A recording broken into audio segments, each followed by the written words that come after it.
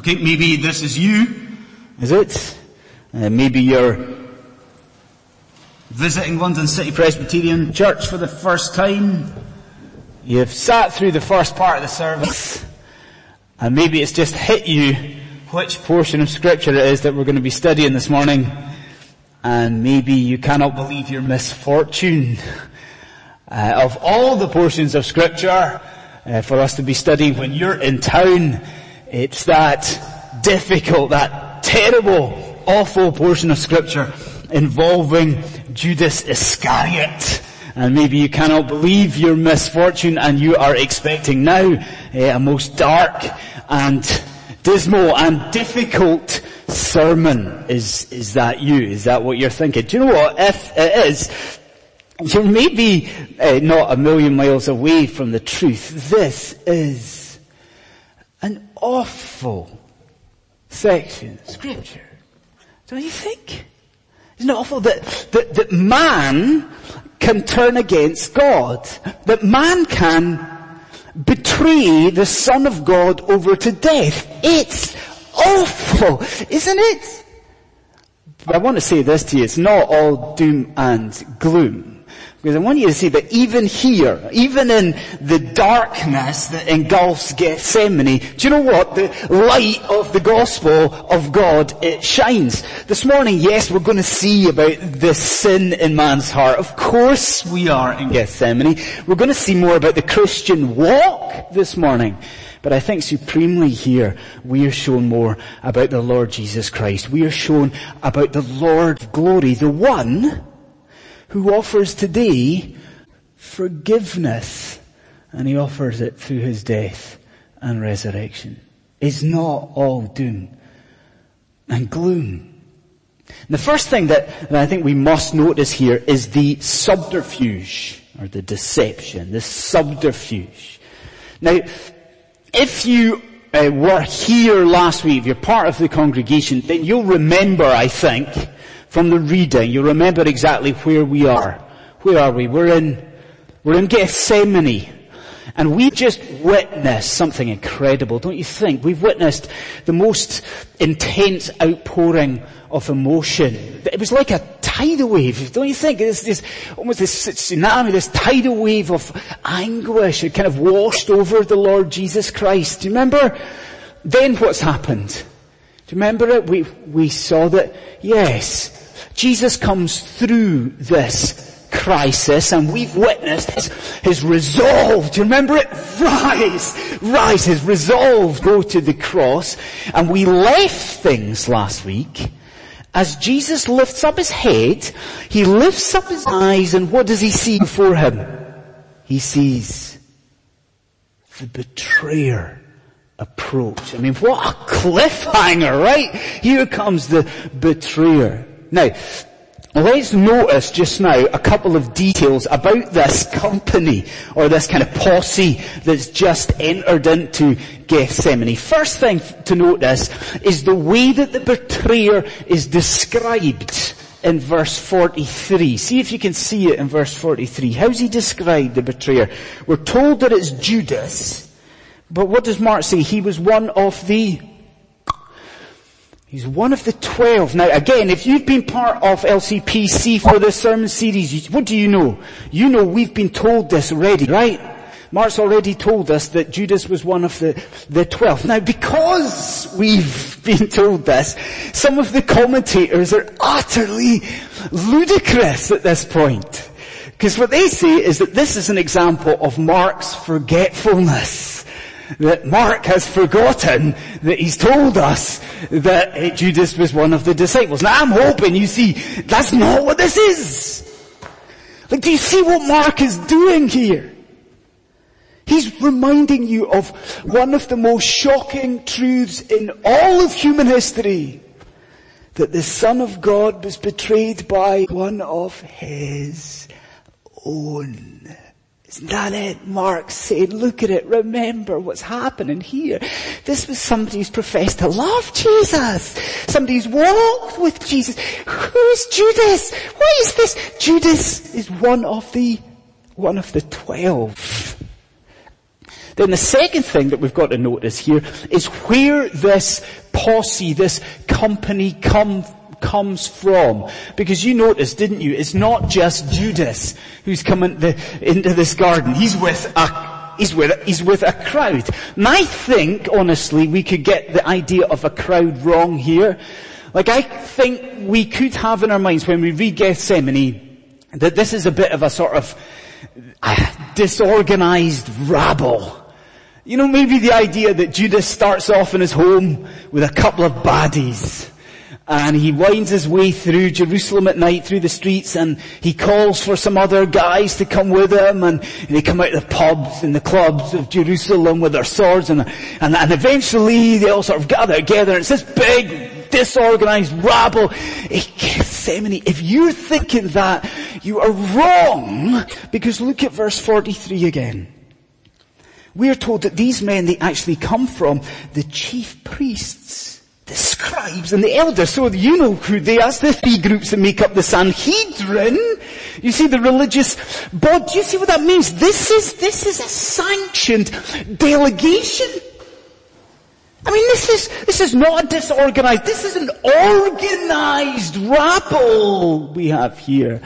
And when you put those two little details together, aren't you shocked?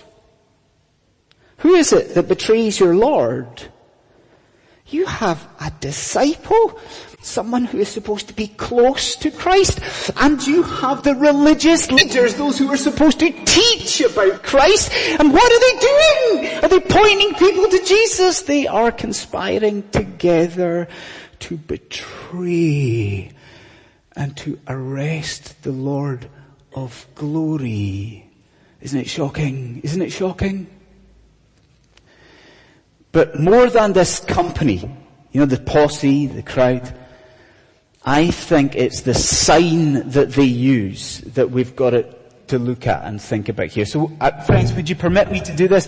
Just want to speak to the children here, just for a moment. Last week I asked the children a couple of questions. One was really easy and one was actually a little bit more difficult. This week, boys and girls, the question I've got for you is really easy, but you'll have to shout it out very loudly, okay? Make sure everyone hears the answer to the question. So if anyone's sleeping, you can wake them up with your shouting, okay? So, we're in Gethsemane, and Jesus is betrayed, boys and girls. Here's the question, you ready?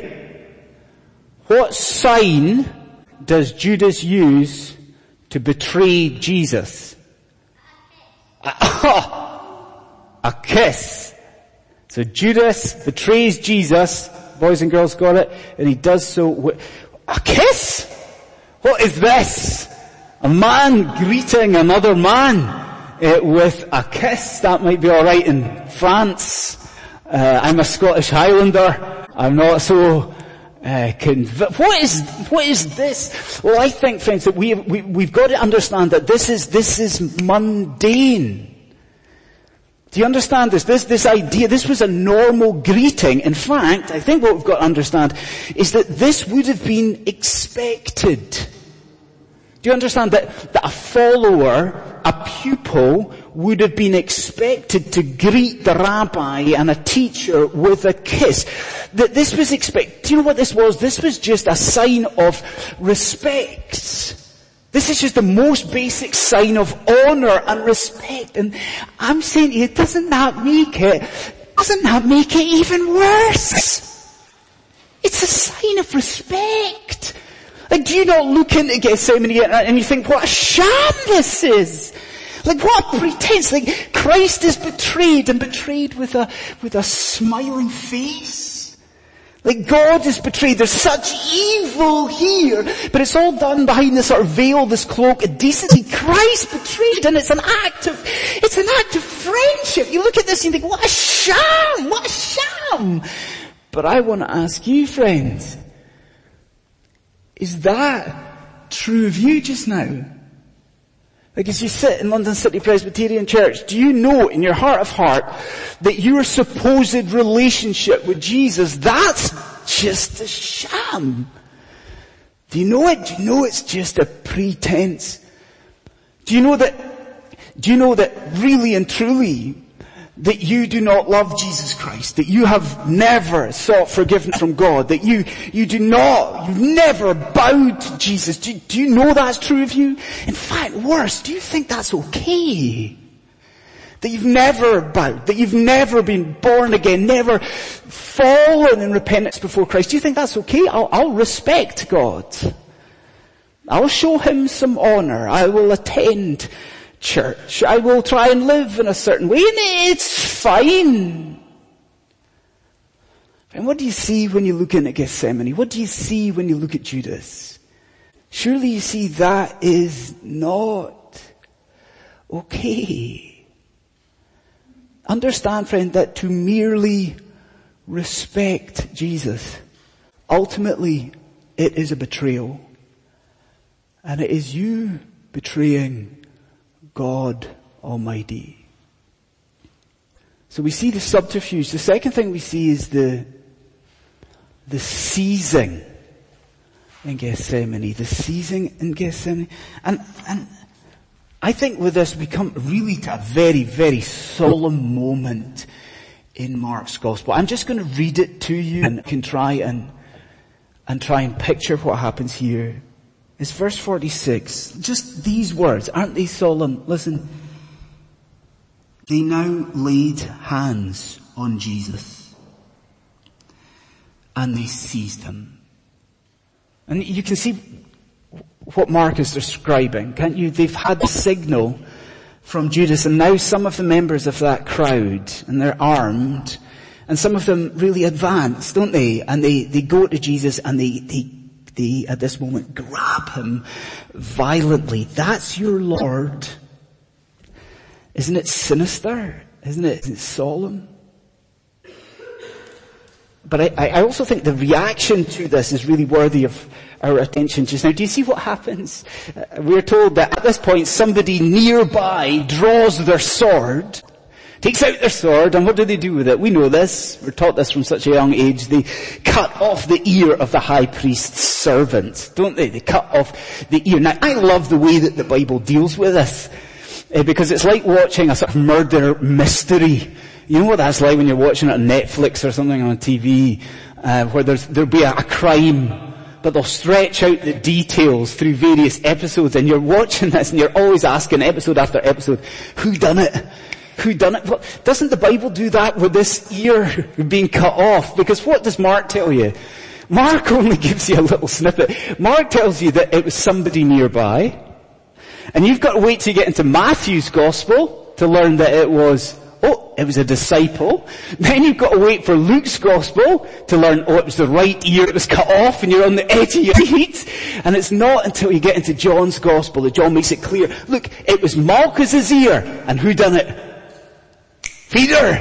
Peter was the one who drew his sword and cut off the ear, draws it out. Now, I think it's very interesting to note that in the other accounts, Jesus is swift to condemn Peter for this. Do you understand? Like in the end, Jesus is on very, very quickly. He condemns and rejects this violent act. Now, you probably noticed in the reading that that's not present in Mark at all. Jesus doesn't rebuke Peter here in Mark. But I'll say this to you. I think the same theme is before us this morning. The theme of Jesus renouncing violence. I'll show you what I mean. A couple of years ago I was listening to a sermon. You know, sometimes you listen to a sermon and it sticks with you, and it'll be with you maybe for the rest of your life. A couple of years ago I was listening to a sermon online. It was a sermon by a Presbyterian minister from the deep south in America. I will resist the temptation to try and impersonate his accent. But it was a wonderful sermon on Gethsemane. It was a wonderful sermon. And everything spoke. Although he said this, and one of you would agree with this, he said that at this point when Jesus is getting arrested, that he is entirely calm and always quiet and collected all the way through the arrest. And everything in that sermon was wonderful. I'm not sure that I agree with that. Because you look at verse 48 with me. Look at verse 48. Does it not seem as though Jesus is at least irritated? Could we not even say that Jesus is angry at this point? Do you see what he says? He says that have you come for me like this?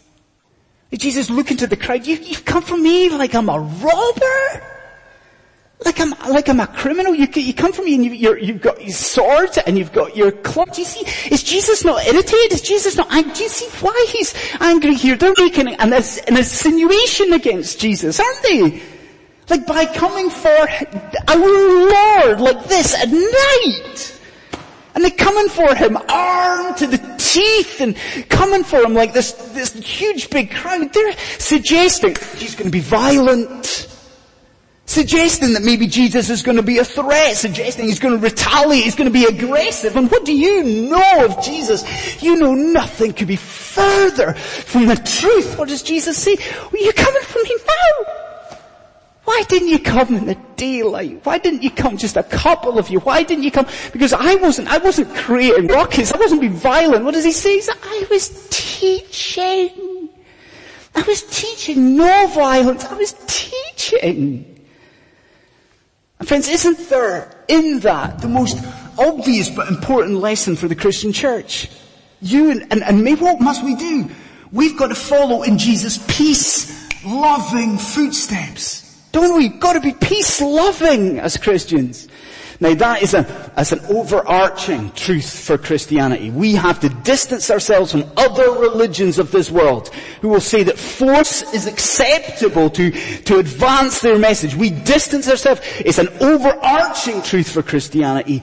But is it not also a personal truth for you and your witness to God? Because what is Jesus doing here? He is rejecting in Gethsemane the idea of force. So what do? We have to speak. We've got to tell people. We've got to tell this dying and dead city about the gospel. We have to tell them about Christ. But what mustn't we do? We mustn't be forceful with this. We mustn't be aggressive with our witness.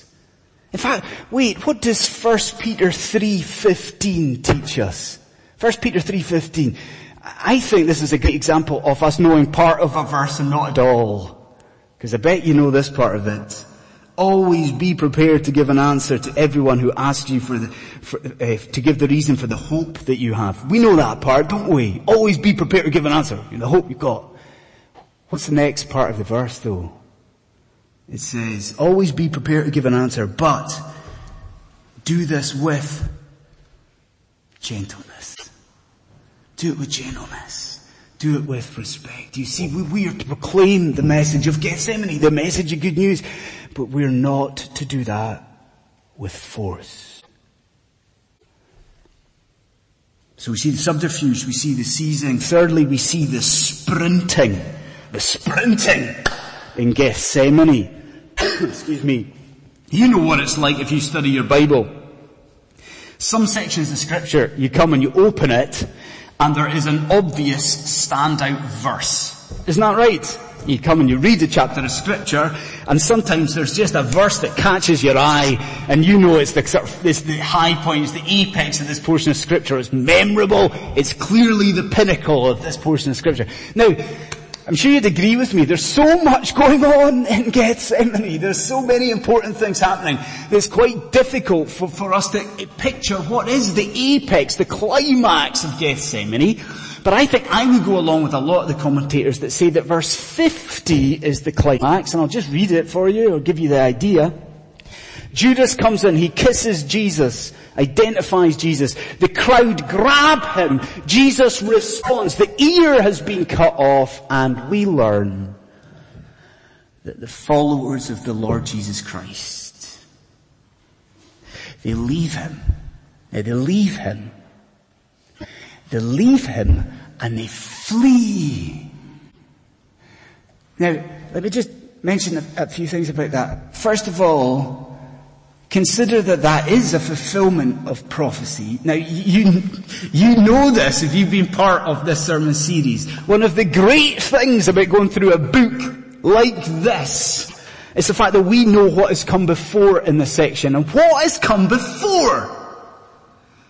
Jesus has predicted that these men will flee and fall away. We know that, don't we? But even knowing that, isn't the immediacy of this just startling? Look at your Bibles and look at verse 31. Verse 31, previous section here. Look at that.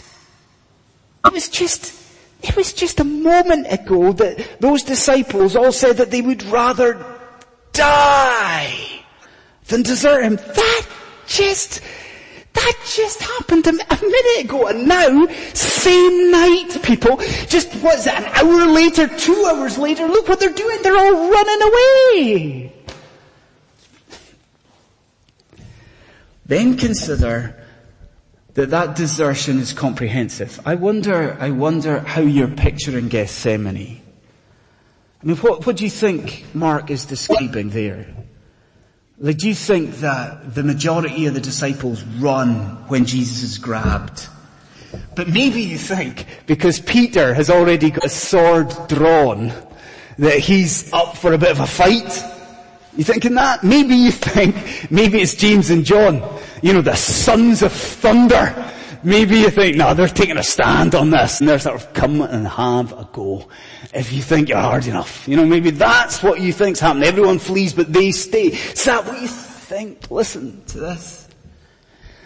In the Greek text, what Mark does is he leaves the word all to the very end of the sentence. And he leaves it there for emphasis. Do you see it? Jesus in Gethsemane was abandoned, and abandoned by them all. They all left him. Everyone left him. And then consider the example of desertion you're given, because there's this, what we call it, a strange moment. In verse 51 and verse 52, it's a little bit strange, isn't it? Where this man runs off into the night and he leaves his tunic behind and he scarpers. And it's a bit strange, but it's also a bit difficult, because maybe you'd agree with me that it seems almost humorous. Like when I was a wee boy in Sunday school, I thought this was hilarious. wee 5-year-old or 6-year-old. I thought it was so funny.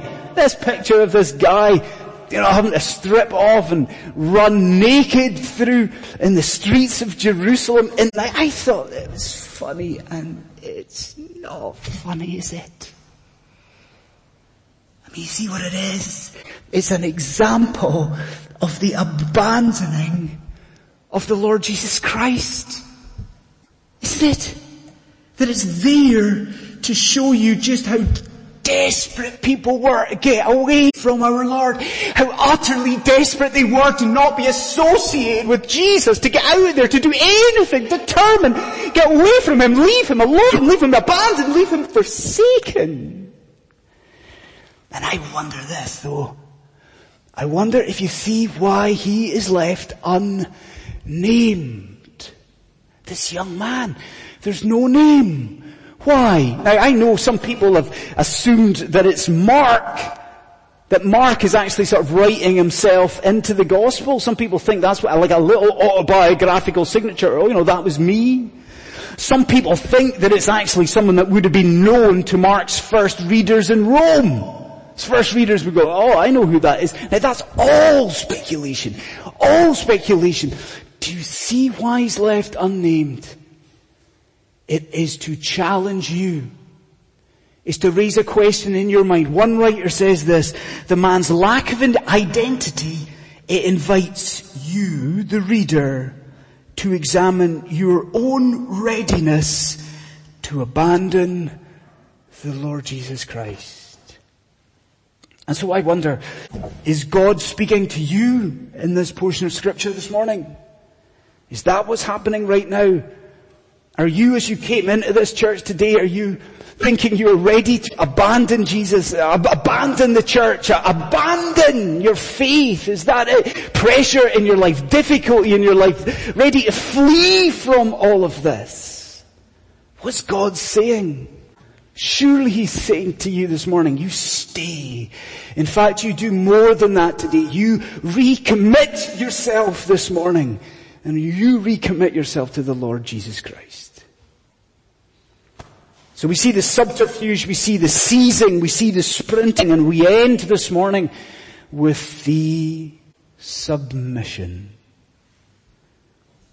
Without trying to sound like too much of a wuss, I struggled a bit to get through the sermon last week.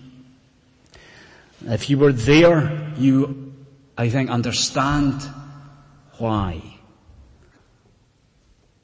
We were confronted last week when we studied Gethsemane with the humanity of the Lord Jesus Christ, weren't we? I mean, that scene of our Savior sorrowing to the point of death. I mean, the humanity, the human nature of Jesus was there, wasn't it? It confronted us last week. Well, I want to end this morning with the other side of the coin. I want to end with the other aspect of the person of Jesus, because I want to ask you a question. Who is it we are studying here this morning?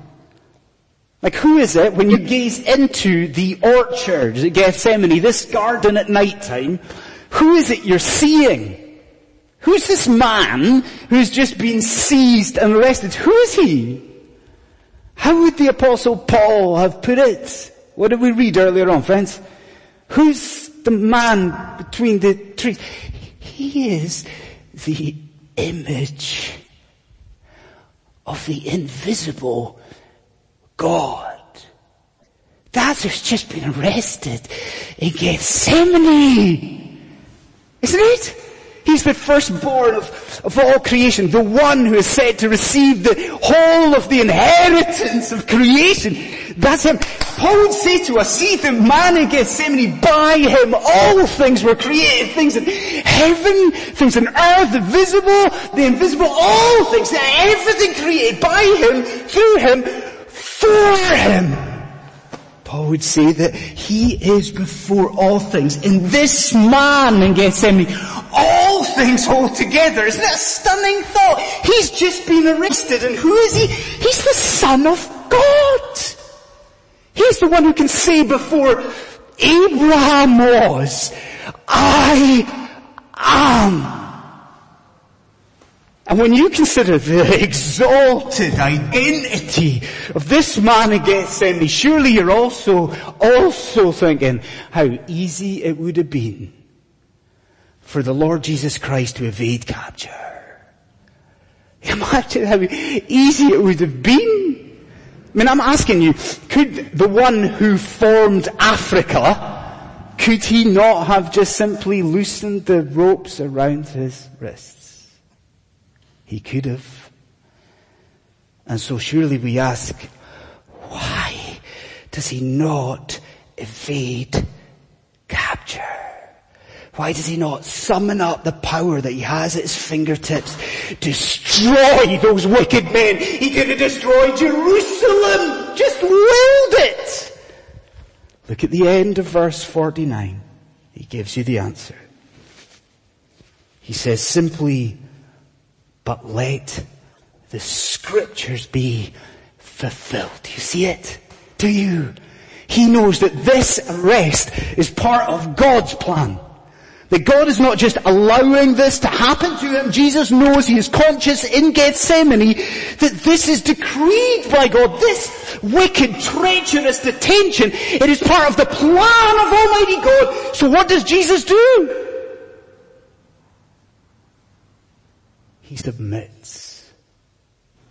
Isn't it remarkable?